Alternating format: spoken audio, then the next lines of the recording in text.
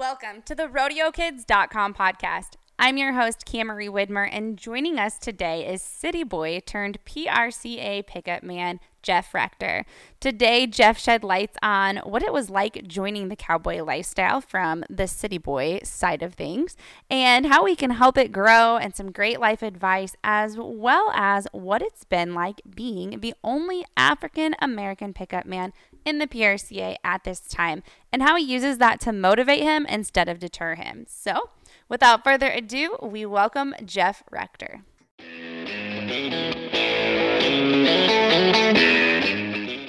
Welcome, Jeff Rector, to the RodeoKids.com podcast. We're glad that it finally worked to collaborate our schedules.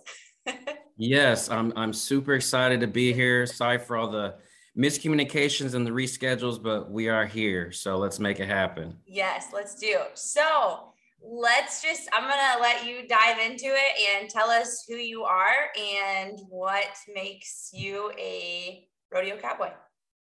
Well, I guess I don't really consider myself a cowboy. I'm more of a city slicker, I guess you would say, but I'm a city boy turned cowboy, I guess you could say. I was born and raised in Kansas City, Missouri. I like to refer to it as God's country. But growing up as a little boy, my family didn't have horses or anything as a little boy until probably I was about 10 years old. And I talked my grandfather into buying me a horse. Reason being is I just loved horses. I just thought they were the coolest animals on the planet. Like when most kids would be watching cartoons, I would turn on Westerns. Just so I could watch the horses run around and stuff. I just thought they were the coolest animals in the world. And I was just infatuated with them. So talked my grandfather, who at the time, had really good money. And he's like, yeah, I'll buy you a horse. And he bought me a horse, and he bought himself several horses. And before you know it, around 8th grade, 9th grade, whatever, we had a bunch of horses. And the thing is, back then, I didn't know anything about rodeo. Like, didn't even know it existed, knew nothing about it. But the way I kind of got introduced to rodeo was we didn't have land to keep our horses, obviously, because we're, city slickers, like I mentioned earlier. So we had to board our horses, and we boarded our horses at a facility called the Benjamin Ranch in Kansas City, Missouri, which is no longer there. It's actually a Cerner place now, which is a big medical company. But anyway, to make a long story short, that facility had a big 4th of July rodeo every year. So I started going to that and just like, man, this rodeo stuff looks pretty cool. And my grandfather had became really, really good friends with the owner of the stables. His name was Howard Benjamin, and he introduced me to Floyd and Bronk Rumford. And that's how I got into rodeo was Justin Rumford and I, who's been my best friend for 30 years, I guess. We kind of started hanging out or whatever. He's like, man, you should come with us some summer and just go on the rodeo road with us. I'm like, I don't even know what that is, dude. Like, you know what I mean? Like, what? But anyway, so I ended up going with them for one summer, and I was like, man, this is cool. Like, it's like a traveling carny, right? There's right there. And the coolest thing was, like, for me, like, I'm just around horses the whole time, so that's kind of how I got started, and I just ran with it from there. I got into horses, and I got to riding good, and I just saw picking up. I thought being a pickup man looked like the coolest job in the world. You get to ride around, you're on a horse, and you get to chase horses. So it's kind of like the best of both worlds, right? Right, it's a win-win. And then I'm like, also, I mean, you get paid for it. Like it's a guaranteed paycheck. So you're not worried about beating 100 other contestants or whatever at the rodeo. Like, you go in there, you do your job 3 hours, and you get paid. So I thought, man, this is awesome. So that's kind of how I started. And I never really expected to be in it and still be doing it and like have a lot of success or whatever. Like, I just thought I'd do it for a little bit and maybe it'd be a fad or whatever. But it just turned into a lifestyle. And pretty much 99% of my friends are rodeo people, as you know. Yeah. So I'm trying to figure out, like, if I didn't rodeo, like, would I even have any friends? Like, like, what would I even do? Because, like, the city people that I grew up with, like, I kind of lost track of them because I kind of went into a different world or whatever. But yeah, it's just been such a huge blessing. I've got to, the coolest thing about rodeo, and as you know, is like you get to travel And I feel like I've been everywhere, and I've got to pick up bucking horses in all over the country. And I feel like almost every state, it feels like, and it's just been really cool. So yeah, that's such a cool story. And there's so many different ways that everybody gets into it. Like, and no two people have the same story. You might have a similar story, but there's something in it that there's a drastic turn that one person made, and every single person has a cool one. So 100%. Yeah. 100%. So when you went to your very first rodeo and you were a child and it's new and it's exciting, and like, I feel like you probably just went in there with big eyes. I mean, I know I would. Yeah, definitely. It was like a whole nother world, a world that I didn't know anything about. So at every turn or every minute, you were seeing or noticing something different. Like, the culture of rodeo, like horses and cattle and taking care of your animals. Like, you just learn so much from the people you're around that I had no clue about, and I learned like hard work can get you so far. I see people, like, no matter how hot it is at the rodeo, you're still feeding or you're doing whatever you got to do. Like, that was the biggest eye opener for me, was like how hard everybody worked and the work ethic and how passionate they were about it and how competitive everybody was, but yet willing to help the people they're competing against. They're also want to help them. You know what I mean? So just the camaraderie that was in rodeo was just so appealing and so attractive. And I just fell in love with it. But yeah, like, it's just, it was so different back then, just being a city boy to going into the rodeo world. But it drugged me in. And once how rodeo is, once it drugs you in, like, you're kind of in, right? It's kind of like the mafia. Like, once you're in, there's only one way out, right? I mean, yes, that's true. Even if you don't compete anymore, like, it's still just part of who you are. You can't get rid of it. You can't get rid of it. Once you're in, you can quit competing, or I can quit picking up or whatever, but I'm still going to be involved some way. Like, whether that be still having horses or still hanging out with my rodeo friends or still going to the NFR. Like, you can pretty much never just completely cut it off, I don't think. Yeah, I've never seen anybody do it. Yeah, I don't know of anybody. And like, for me, I mean, I grew up in a rodeo family, but when I like completely committed to being in it, like, kind of the same deal with you said about your friends. Like, if I didn't rodeo, who would I even be? Like, this is it's not just a sport, it's a lifestyle. Like, it becomes a part of you and what 100%. Your whole life is built around. And 100%. I think it's a blessing. Yeah, it's definitely a blessing. Like, how rodeo is. Like, you're never going to be rich. You're probably always going to be looking at your finances, worried about that, all that kind of stuff. But in the end, like, it's a blessing because you're doing what you love to do. You're doing what you're passionate about. And it makes you happy. Right. So yeah, there's other things I could have done that probably would have made a bunch more money. Right. But I wouldn't have been happy. I wouldn't have been content, I guess. And another thing is, like, I'm a huge believer. I don't know how you feel about it. I'm a huge believer in fate. Like, I think that's kind of why I'm here. Like, I don't know what else I would even try to do. I've tried to do other stuff, right? And leave rodeo alone. But one way or another, I always get drugged back in, so yeah, you just can't say no. Or like, when you think, man, I'm just gonna not pick up this year. I'm gonna do something different. Then you'll get a phone call and get 10 or 15 big rodeos. And you're like, gosh, I gotta do them. You know what I mean? Like, so every time I thought maybe, okay, I'm done. I've had a good career, that worked a lot of big rodeos. I'll just do something different. But there's always something that reels you back in. So you just gotta follow your fate, follow your path. And I kind of feel like that's what I've done. Yeah, for sure. Good. And once you start doing it, like, once you get back out on the road, then it's like, oh yeah, this is where I'm supposed to be. Yes. And a big, kind of a big thing that happened, like, after COVID, last year, all of our rodeos were canceled. Right. So I sold, like 3 or 4 horses. I was just like, you know what, I'm probably just going to concentrate on my job because I have a good real job, and I'm probably just not going to rodeo. Right. Because I went to one rodeo during COVID, and I got hurt. Like, I dislocated my fingers. You can see, like, this is as straight as it gets. Like I did Dang. I did physical therapy, like all this kind of stuff. And I was like, you know what? I'm just going to take the year off. I'm not going to rodeo. And then I got a call to work some rodeos, and I was like, oh, maybe I'll do one or two, whatever. And then once I started doing them, as you probably know, this year the rodeos were phenomenal because Mm-hmm. people couldn't go to rodeos in 2020. So now everybody that wanted to go out and do stuff this year did it. And like the rodeos were a blast. They were packed.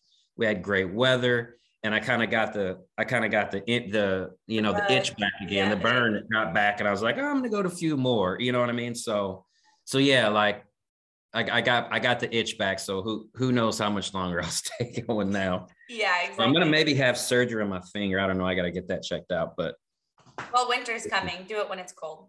yeah, that's what somebody said yesterday. Like you should probably just get surgery like right now, and then you have all winter to let it heal up and be ready or whatever. So Yeah. I Well, and gotta it's October. So if you yeah. did it now, then heck, by the time some of those, do you still pick up with the world's toughest deals at No, all? I don't do those anymore. So I Okay. literally would have until like February or March to be ready. So I've Yeah. never had any kind of surgery before, so I don't know what the recovery time will be on that, but I'm definitely going to check into that this week. So I mean, it's just a phalange. I think you'll be yes. Oh, fine. you have you had a surgery before? No, I've never broken a bone or anything. Oh, okay. Yeah, you'll recover fast. You'll We'll bounce back. see. Yeah. I'll keep you in the loop. Okay, sounds good.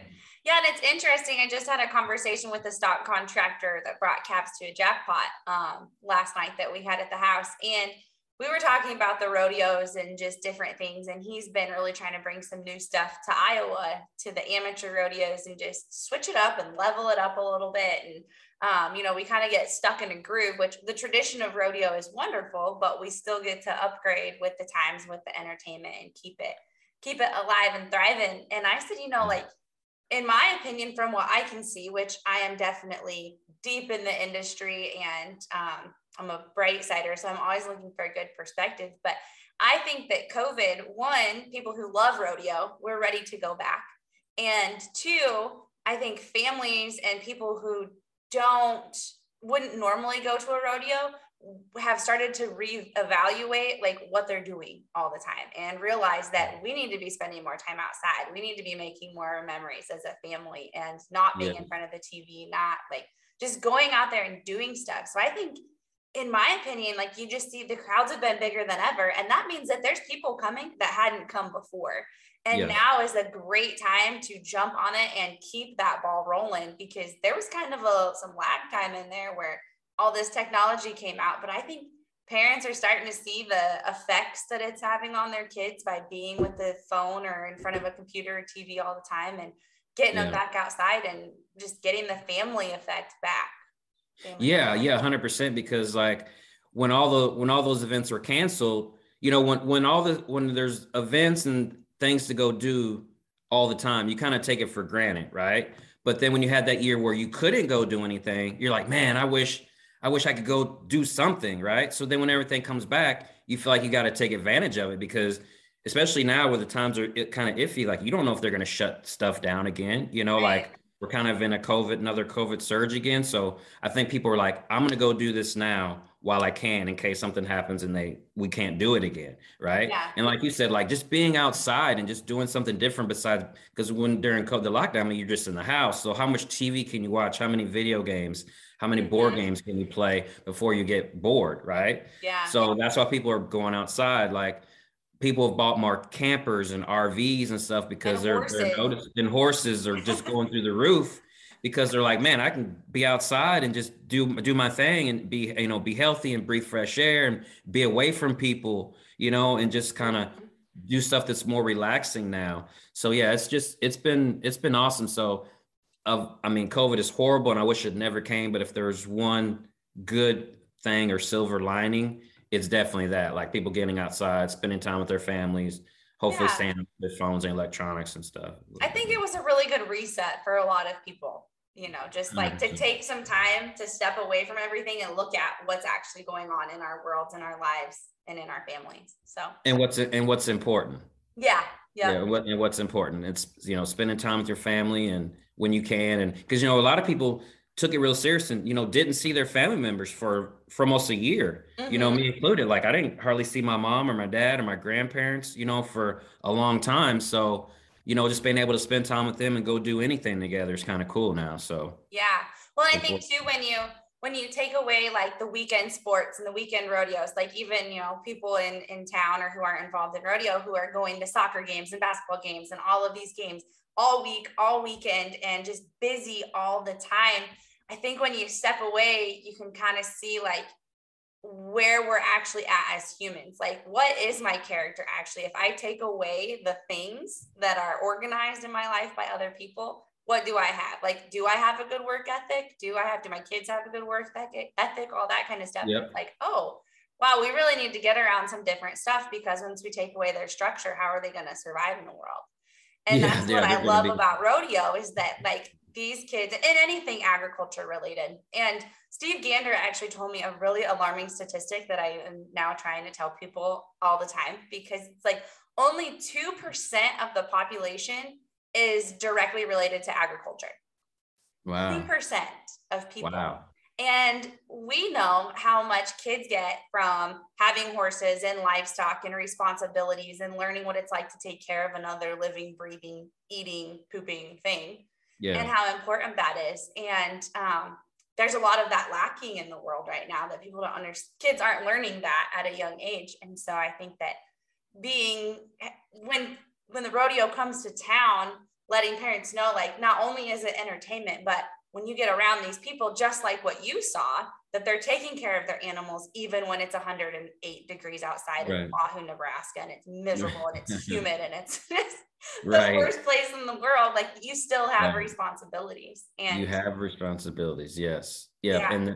And that animal that you love or admire, whatever, like, he can't take care of himself, right? Mm-hmm. He can't water himself. He can't feed himself. Like, you're 100% responsible for him. So no matter how much you've partied the night before or what has gone on in your world, you have an animal that relies on you to take care of him. And so those are great values. And I wish there'll be more of that, especially for the kids, that they would learn that. Yeah. But I had no idea that it was only 2%, but I guess when you think about it, it makes sense, Yeah. So I guess we just got to figure out a way to grow it. Yeah, we got to figure out a way to grow it and get that number to 10 at least. Yeah, exactly. So from being from the city, like, what are some things that, like, when you went to your first rodeo, what stood out to you? I mean, because it would take a while to learn about all the other aspects of the contestants and the hard work and the passion. But like, when you saw those bright lights in that arena, who did you see and what did you observe that was like, man, I know this is what I want?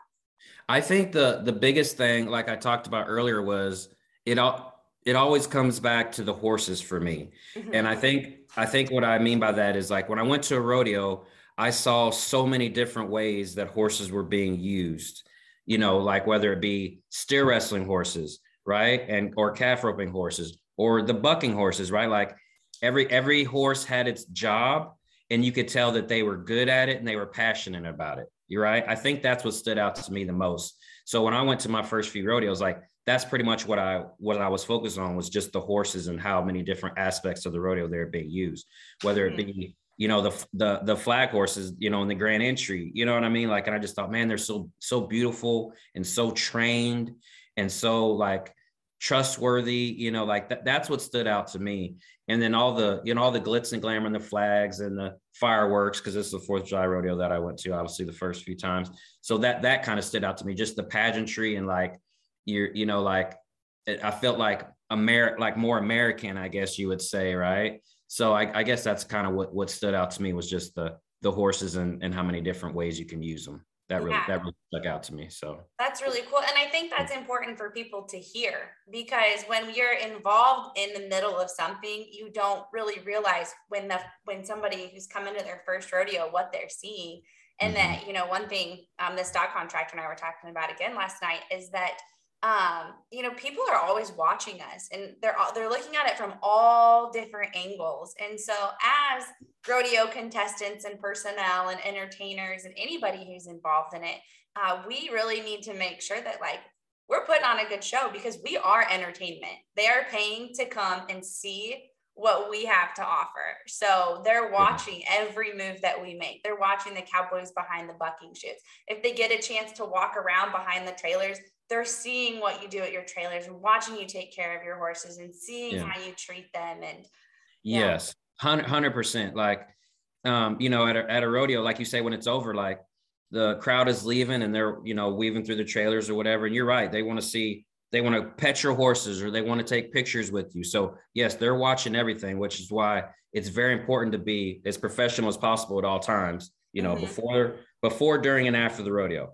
because like you said, there's people around watching everything. You know, they see how you dress, they see if you have a cowboy hat on or not, you know, and that's why, you know, we require people to have a hat on at all times, whether you're in the arena or not.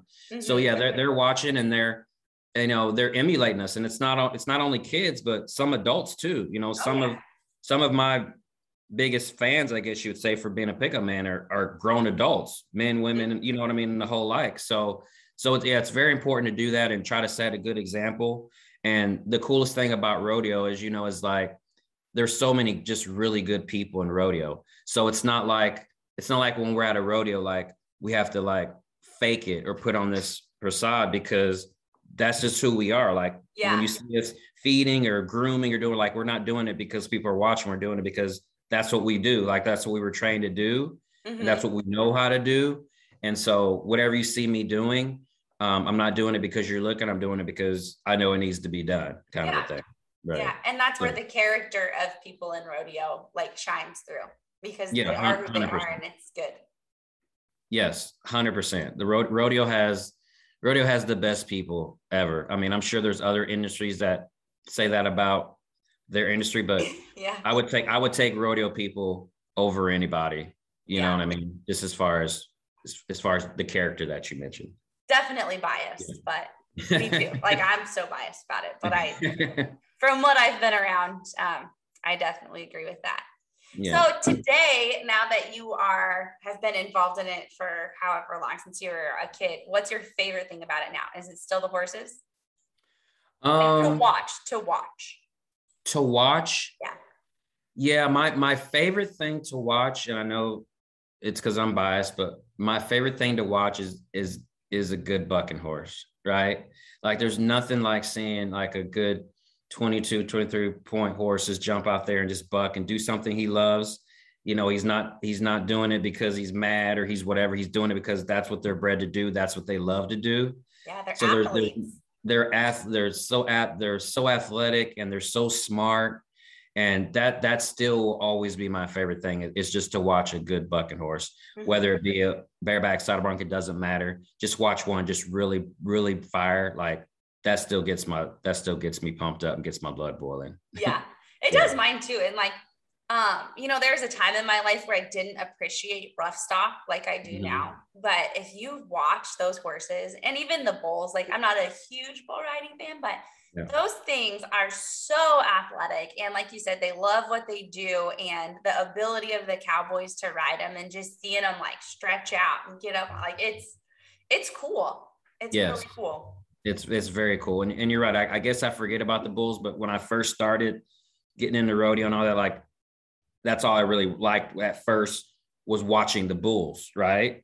Because they were just so big and so athletic. So like when I watch TV, I would love to watch all bull riding or whatever, but in person, I like to watch the horses. But on TV and stuff, like, that's what attracted me was the bulls. I'm like, dude, they're so big. And then another thing about rodeo that I learned, you know, when you're watching TV, you think, man, they're all mean. Well, one of the first things I learned in rodeo when I started hanging out with Rumfords and hanging around livestock is that the bulls, 99% of the time, they're not mean. Like, you can feed right beside them. Some of them you can pet them. Like, they're really pretty docile, most of them, until you go to messing with them. Then obviously they get kind of mad. But yeah, rodeo animals they're just the coolest, and they have so much personality. It's cool. Yeah. That's the coolest thing too. Yeah.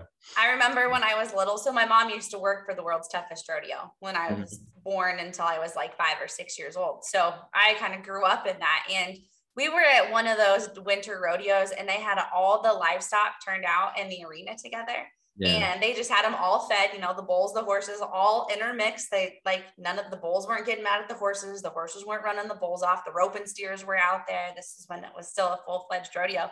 Yeah. And that used to be like, oh my gosh, I'd watch those guys walk through the middle of them and it scared me to death. I was like, oh, a bull's going to get me.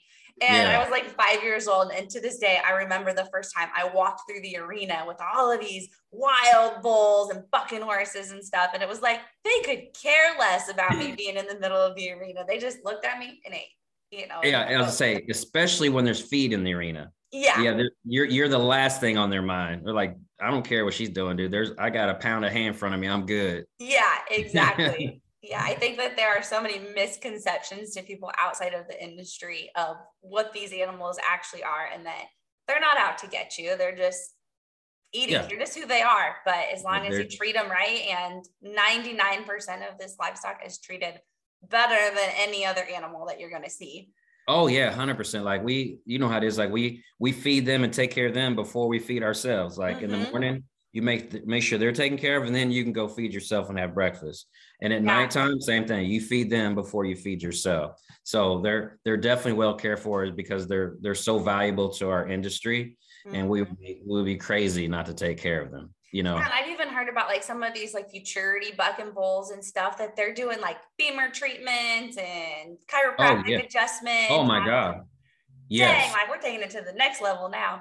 Yes. Like they have chiropractors come in, they take them to do swimming and stuff to keep them in shape. Like they're so pampered. Like it's unbelievable, but it's because that's how we make our living, right? Like these things are worth so much money and they bring in so much income by being great. So if you don't take care of them, you're kind of just shooting yourself in the foot. Right. Exactly. Yeah. Okay. So let's go down a different path. So you bring something unique to the industry that we don't see very often. Being a Black cowboy, and in that, like, how has that been? Like, what's that like? Yeah. So when I first started working as a pickup man, I guess you don't know what you don't know. Right. So I didn't know that, like, I was the only African-American pickup man. Like I had no idea. I never even thought about it. Right. And I guess that when I first started thinking about it was the first couple of times I started working a rodeo, I ran into a couple of like racist things, I guess you would say, not from people within rodeo, but like people in the crowd or whatever would shout racial slurs or whatever. And that's when I started looking around. I'm like, man, like I'm kind of the only Black person out here. I see why people are noticing me more. But when you first start getting into it, like I don't show up somewhere thinking, okay, I'm the only Black guy here. Like you don't really think about it. You just show up and do your thing. But then the longer I was in it, I started to notice, man, there's not anybody else here around here that's like me. And so I kind of wanted to take it upon myself and I say the same prayer before I ride in the arena, even to this day. Like I always pray to just represent my race to the best of my ability, right? Because I know that there's people out there at the rodeo who haven't probably never seen a Black guy on a horse before, especially assigned an important job in the arena, right? Taking care of bucking horses, taking care of cowboys. So I know that when I ride in the arena, I know whether it's said or unsaid, I know there's a lot of people who are saying, oh my God, there's a Black guy, right? I mean, that's just the way it is. So when I started to notice that, then that actually motivated me more, right? Like then I started to like make a list of like things I wanted to accomplish because I knew I would be the first Black pickup man to accomplish those, right? So I wanted to be the first Black pickup man to work this circuit finals or work that circuit finals or do whatever. And so I just, I made a list of what I wanted to do. And that's kind of how I stuck to it. But yeah, I noticed it, and instead of like it being a deterrent, it motivated me more because I wanted to get in front of as many people as possible so they knew that there was Black people who rodeo. And there's lots of Black people who rodeo, who rope and ride and do stuff way better than me, right? Right. But there's never really been that I've known or that anybody's told me about is like a professional PRC pickup man. So so that's what I wanted to bring to the table. Like, hey, there's tons of Black guys who rope calves and bulldog and ride bulls and stuff like that, but there's not many or any Black pickup man. So that I wanted to just take that aspect of it and move it as far as possible, I guess. Yeah. Now, why do you think that is that there's not more? Um, I think it's just, if you're African American and you rodeo, like you're pretty much introduced to things that are competitive, right? In other words, like you want to ride bulls because you know it can make, if you're good at it, it can make you a lot of money. And if you're not scared of bulls, sure, it'd be a great way to go. Like if I wasn't scared of bulls, I think it looks fun, but I'm scared to death to get on them, right? So I would never do that, right? But like it's easier. You control your own destiny more if you rope or if you bulldog or whatever, because you can go buy a nice horse, you can go to any rodeo you want to go to, you can go enter, right? Whereas if you're a pickup man, you have to rely on other people to hire you, right? Like I can't go to, and you know how it is, like I can go to World's Toughest Rodeo unless they call me and hire me. No matter how good my horses are, how good I think I am, I can't get jobs unless other people hire me, which is tough sometimes, right?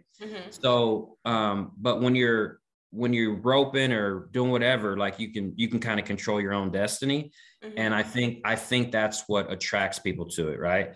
And the other thing is like you can't just go practice being a pickup man, right? I mean, how it's hard to find a place. Hey, we're gonna buck horses today, like that just hardly doesn't ever happen, but once a month if you live in Texas or Oklahoma, maybe, but especially up here, like I can't really go practice picking up. Like the only time I get to practice is when I'm in the arena getting paid to do it. You know what I mean? So I think that's probably the biggest reason is it's just competing is just easier and more accessible. I think. Yeah. So when I went to the Little Britches finals, like I've been really interested because I'm from small town Iowa.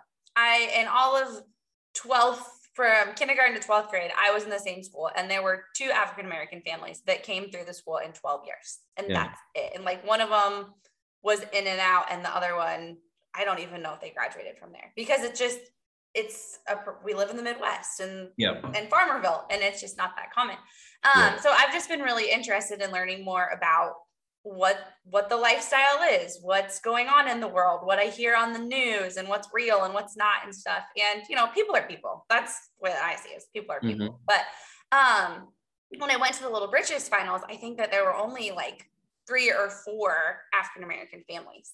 Yeah. And so there's 1,300 contestants there. Like how is it something that you think that we as an industry need to, is there a way to open up more and be more inviting, or is there a reason that there's not, or is it just a culture thing? Or I think a lot of it is a culture thing, and I think a lot of it is accessibility. In other words, if you live in the city, let's say you live in the city and you're just in love with horses, right? I got lucky because there was a place I could go to learn. Like Benjamin Ranch, like they had riding lessons, and there was always people around that wanted to help, right? Whereas now I don't even know, like, let's say I wanted to go learn now, like I wouldn't even know where to go. Like there's no, like, I don't really see many places to go learn or go practice or do that kind of a thing. And there's probably like a financial aspect to it too, like it's expensive, right? So if your kid is into playing basketball and football and hockey or whatever, and then he wants to kind of do horses and stuff on the side, like it's like you kind of have to choose one or the other. And I think right now, they see people on TV, like in the NFL and the NBA, like those are their role models now. And they see them on TV all the time, and they see them making money and living this lavish lifestyle. So I think that's kind of what they want to go into. So I think there's probably less people who are exposed to the sport just because of what they see on TV, right? Yeah. And a lot of that is because of what's going on now. Like if you turn like the NFR that's coming up in December, when you turn on the TV, you're probably going to see, what was there probably going to be 3 Black contestants this year at the NFR? I can't remember, but not that many, right? You're just going to see mostly Caucasian people. So if you're a Black kid watching on TV, even if you are in love with it, you may kind of feel like that's their world. Like I can't even get in that world. Like that looks like so far away. Yeah. Right. And so I think that's probably the biggest thing. So to probably, to counteract that, the biggest thing to do would maybe be to have more accessibility somehow, some way for kids who are interested in horses to come learn how to take care of them, learn how to ride, and then see if they want to take it further. Maybe they just kind of want to do it once a month, or maybe they want to Right. be like me and just do it forever. Like, but they have to have some kind of access to do it, right? Yeah. An introduction to it. Introduction, right. Yeah. And that's probably the biggest reason that there's not more African American people in rodeo. But like, and you probably know this, but like if you go to some parts of Texas, you're gonna see, you're gonna see tons of African American cowboys. Well, yeah, they have like their own associations and their own rodeos and all of that. Yeah. It's kind of like the Indian rodeos too, like similar. Yeah. So if we had that up here, that would be great. But I just don't know if that's really feasible. Mm-hmm.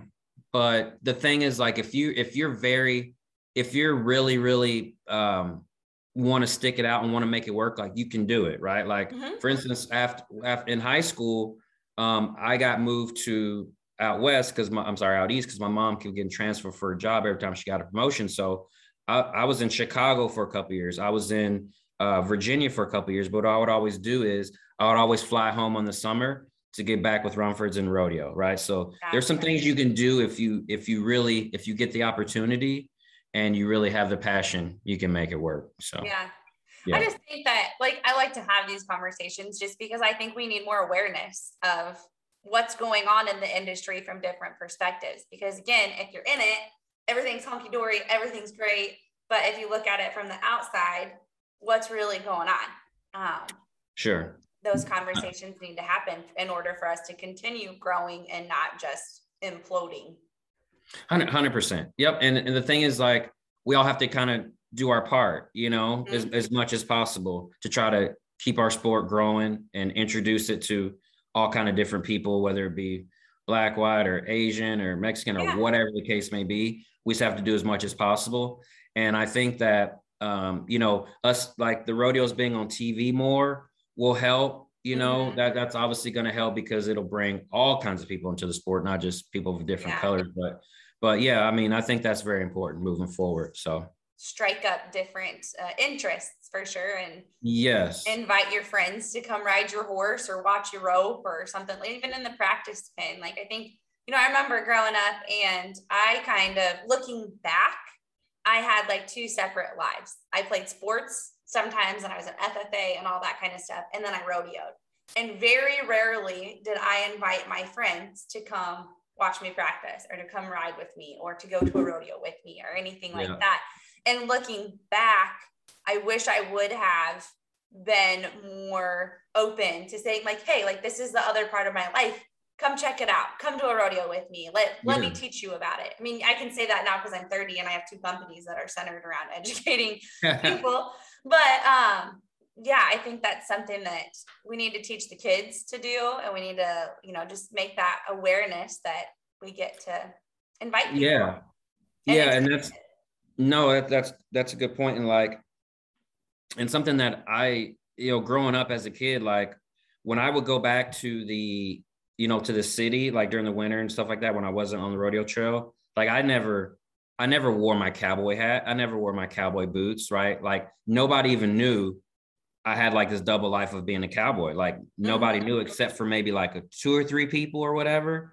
So, and people used to always say like, how come you don't dress like a cowboy? You're a cowboy. I'm like, I don't know if I wanted to hide it, like I was ashamed of it or whatever, but like thinking back, I wish I would have done that more because that would have maybe I could have brought some more people with me. Like, man, Jeff's a cowboy and he goes home in the summer and rodeos. Like, that's cool. Like maybe I should go with him and check it out. Maybe that could have introduced more people to the sport. Excuse me. But I didn't think about that at the time, but that's something I wish I would have done too. That would have probably exposed more people. So. Yeah. Well, and like you said in the beginning, you don't know until you know, like you don't even realize it. You kind of are who you surround yourself with. And if you're going out on the town with your city friends, then you usually dress like a city person. Like I do, like I get dressed up, wear high heels and all that kind of stuff. But there are definitely times that I could wear my cowboy hat more often than I don't. So, and I'm bad about that. As you probably know, like I don't really wear a cowboy hat unless I'm in the arena. Right. I don't know why. And I hate to say this, but like, I don't even like cowboy hats. I don't. So I don't wear them, but you don't have to have a cowboy hat on to be a cowboy, right? Right. Some of the most talented people in the world don't wear a cowboy hat all the time or, like as soon as whatever. But That's just something about me that's a little fun fact about me you may or may not have known. I did not know that. Okay, yeah, I'm not a huge cowboy hat person. Obviously, I wear it when I have to, but if I don't absolutely have to have a cowboy hat on, I don't really wear it. And that's why at the beginning of the conversation, I told you I'm more of a city slicker than I am a cowboy. So they call it like an asphalt cowboy. There we go. Let's go with that. Yeah. We'll go with that. Okay, so that's all. Thank you for all of that. That's just really insightful. And like I said, I think we all just need to learn more about that. So sure. As a pickup man, what is something that from your viewpoint, perched on a horse in the middle of the arena, that you get to see that nobody else gets to see? I think the biggest thing that I can say is people don't realize how big and powerful and strong and athletic rodeo animals are, right? Whether that's bulls too. Like when you're in the arena and you can feel their power and you can feel their athleticism and you can see how fast they are when you're trying to catch them. Like there's just so much that you don't realize until you're actually out there with them.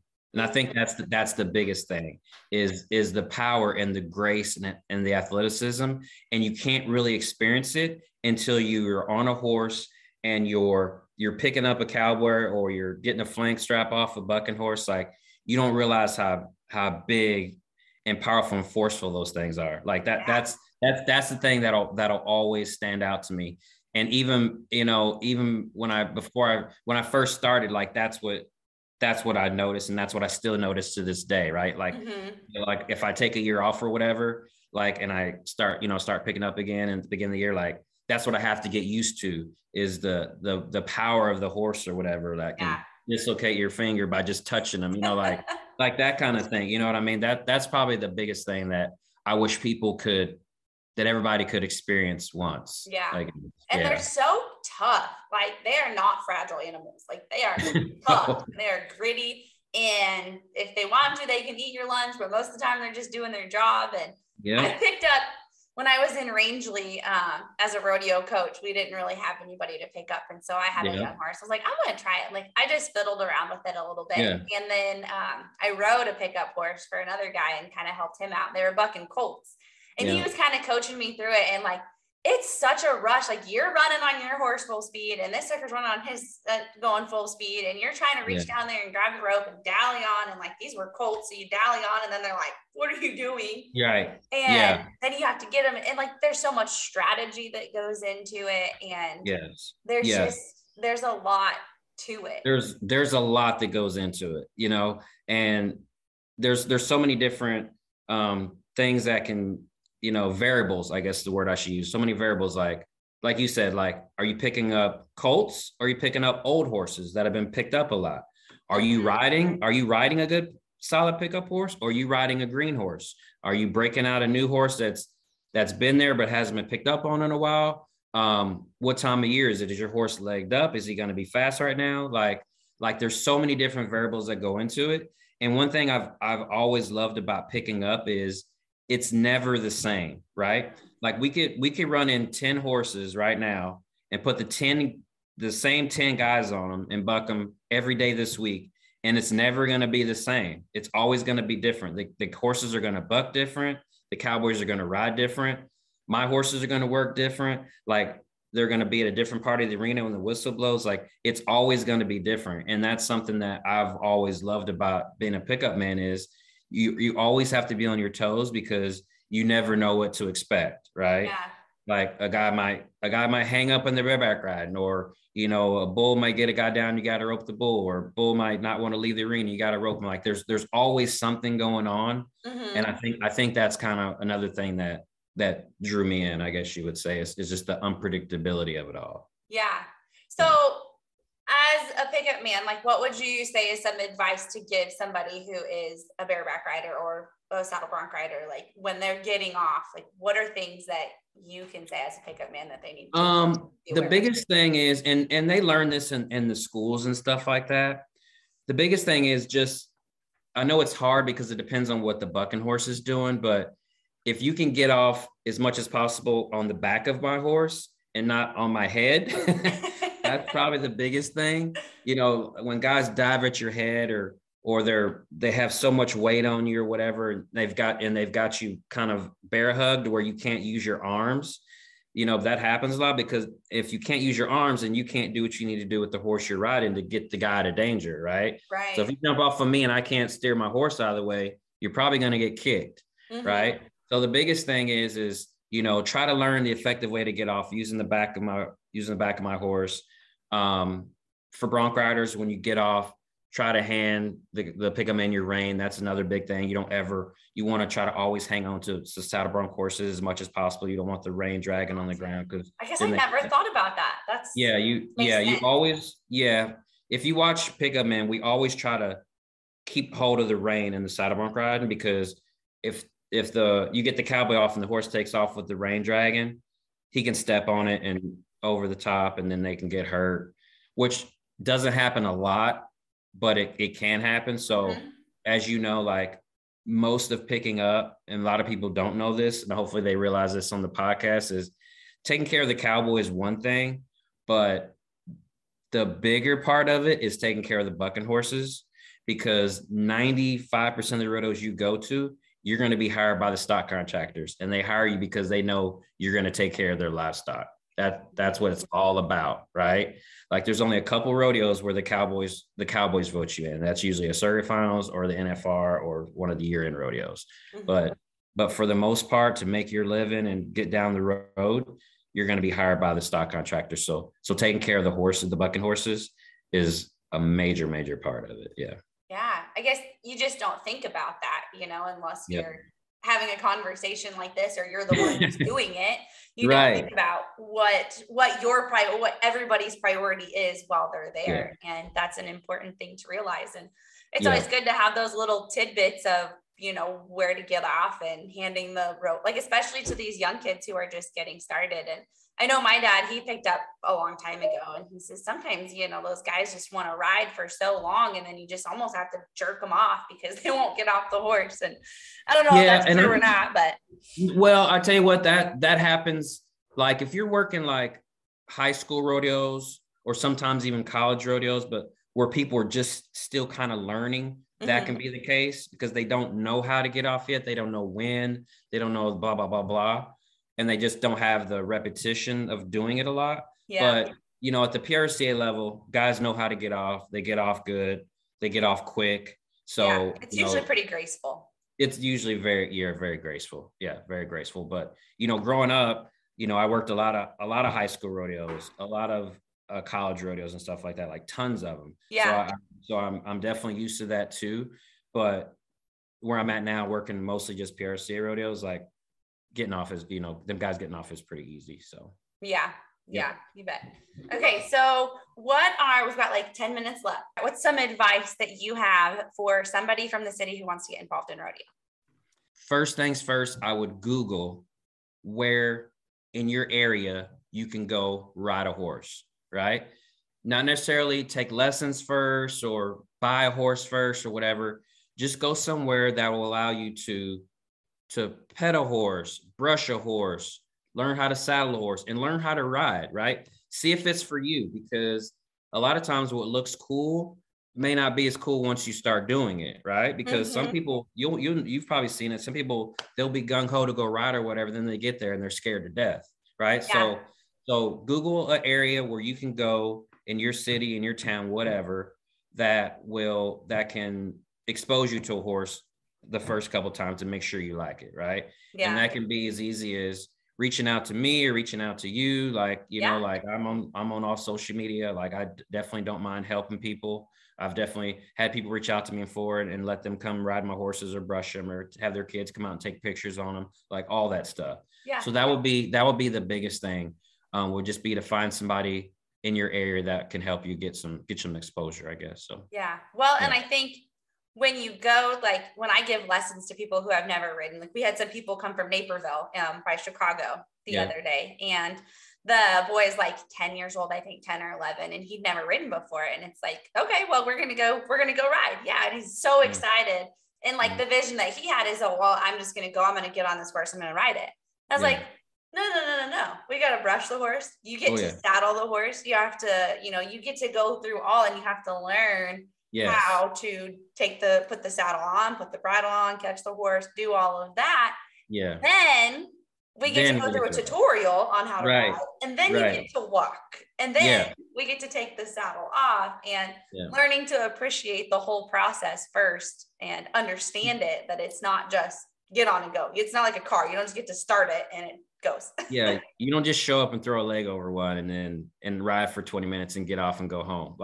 Like you say, there's a process to it, and it's important to know the process. Yeah. Because if you decide to get a horse or get into the industry, like, you're going to have to go through that process on your own, so 100% important to do that. And the other thing I would say is, for people who want to get into horses, keep in mind, like, there's a lot of different avenues you can go into to be involved with horses. It doesn't have to be rodeo.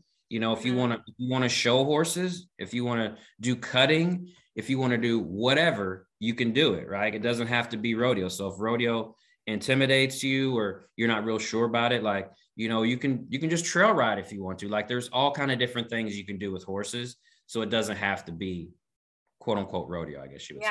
Here's another statistic I've learned recently is that 92% of horse owners are women. And out of all of the horse owners, I'm the one with my phone going off.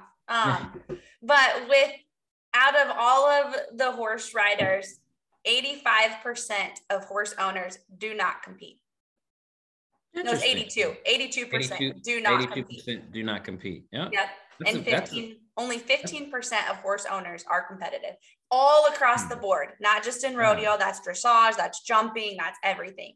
So 82% of people love to trail ride, love to have them as pets. Before you read that stat, what did you think the percentage was? Because I never thought about this, so I don't even know what I would have even guessed. Do you? I don't know. I was at this Equitana in Kentucky, which is primarily English, but they were doing a seminar type deal on this stage, which was right by my booth. And so I was just listening into what that was, and they were just kind of talking about the industry. And it was, I can't think of his name, one of the big backyard horse trainer guys who has a huge following, and he was talking about it. And I guess I would have thought it was maybe more like a 70-30, 60-40. I definitely knew that there's more trail riders and people who aren't competitive, but to only have like 18% of people, I was like, dang, and then to know that only 2% of the population is related to agriculture at all. That's that makes it really small. No, I get that. It makes it mind blowing for sure. But yeah, that's those are good stats. I'm glad you threw those out to me, because I did not know either one of those. So I have learned both of those within the last month. I'm growing and learning and all of that kind of Look stuff. at you learning on the go. I know. Yes. Always trying to gain a little knowledge. And as you get older, you appreciate those kind of statistics. Oh yeah, for sure. Yeah. No, you do. You're right. You do. Yeah. When you're younger, you don't care. You're just like, whatever. I'm not worried about what anybody else is doing. I know what I'm doing. But yeah, me and my buddies, we're having a good time. We're going to make the NFR. Like, we got goals. We got dreams. Right. Exactly. Yeah. So yeah, I get that. Yeah. Okay. So what's a piece of advice that you have for like a kid who's just getting involved? The biggest thing I would say would be learn how to work hard and be passionate and treat people good. And I promise you, if you do that, good things are going to happen, because there's going to be things that are out of your control that are going to push you into the sport. In other words, I'm a big believer in faith and God and all that. And if God knows you're working hard and he knows your heart and he sees you busting your butt and treating people good, he's going to open doors for you that no man can shut, right? You're going to have opportunities come out of the blue that you didn't expect. And so just work hard and be patient and treat people good, and good things will follow. I can promise you that. So that would be my biggest advice. Yeah. That's great advice. So a little bit on like the God thing and having faith. So, I've been on this journey with rodeokids.com and the Performance Pony Company, and then rodeoing and everything. for a while now, and getting ready to go to Vegas next month. We have a lot to invest and whatnot. And so we had this broken at the house, and I was doing chores afterwards, and I was just having my little time talking to God. And I was like, it's been a good night, but we got a lot of bills to pay tomorrow. And I hope and pray that I'm on the right path. And if I'm not, like, just let me know, but I don't want to keep going. Like, I don't want to go broke doing this. And so I could really use a sign, use a little help type of deal, because it's not always easy. No matter what path you choose in life, you're going to struggle. Yeah. But if you're on the right path, God will treat you right. And about 10 minutes after that, my phone dings, and it's this little ding that goes off when I get an order. And I'm like, sweet. Most of my orders are between $20 to $200. Like, that's kind of the range that they're generally in. Mm-hmm. And I look down on my phone, and it's $989. Within You're 10 like, minutes, within 10 minutes of saying that prayer and talking to God, he said, you're on the right path.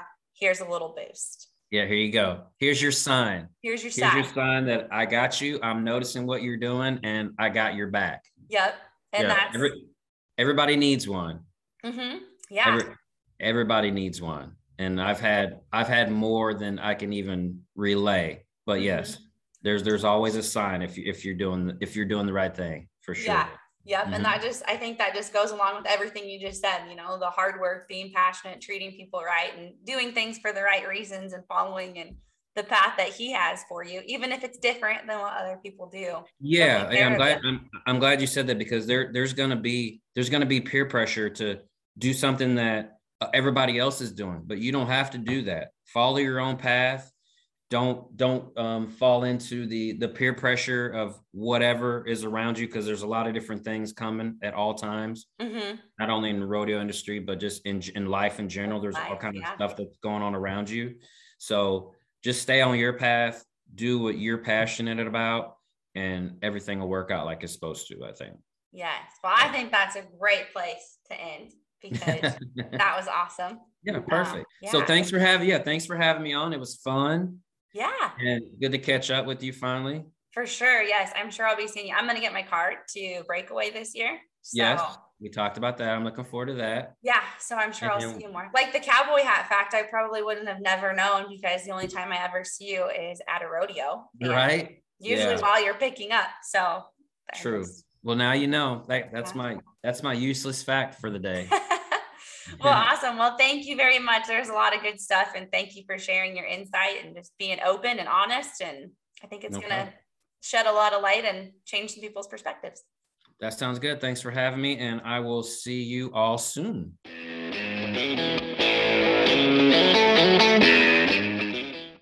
As always, thank you for listening to the RodeoKids.com podcast, and we invite you to share this with your family and friends on social media. Talk about it in the truck or at the dinner table, and please give us some feedback. We love to know what you think and what you've heard and what you're learning.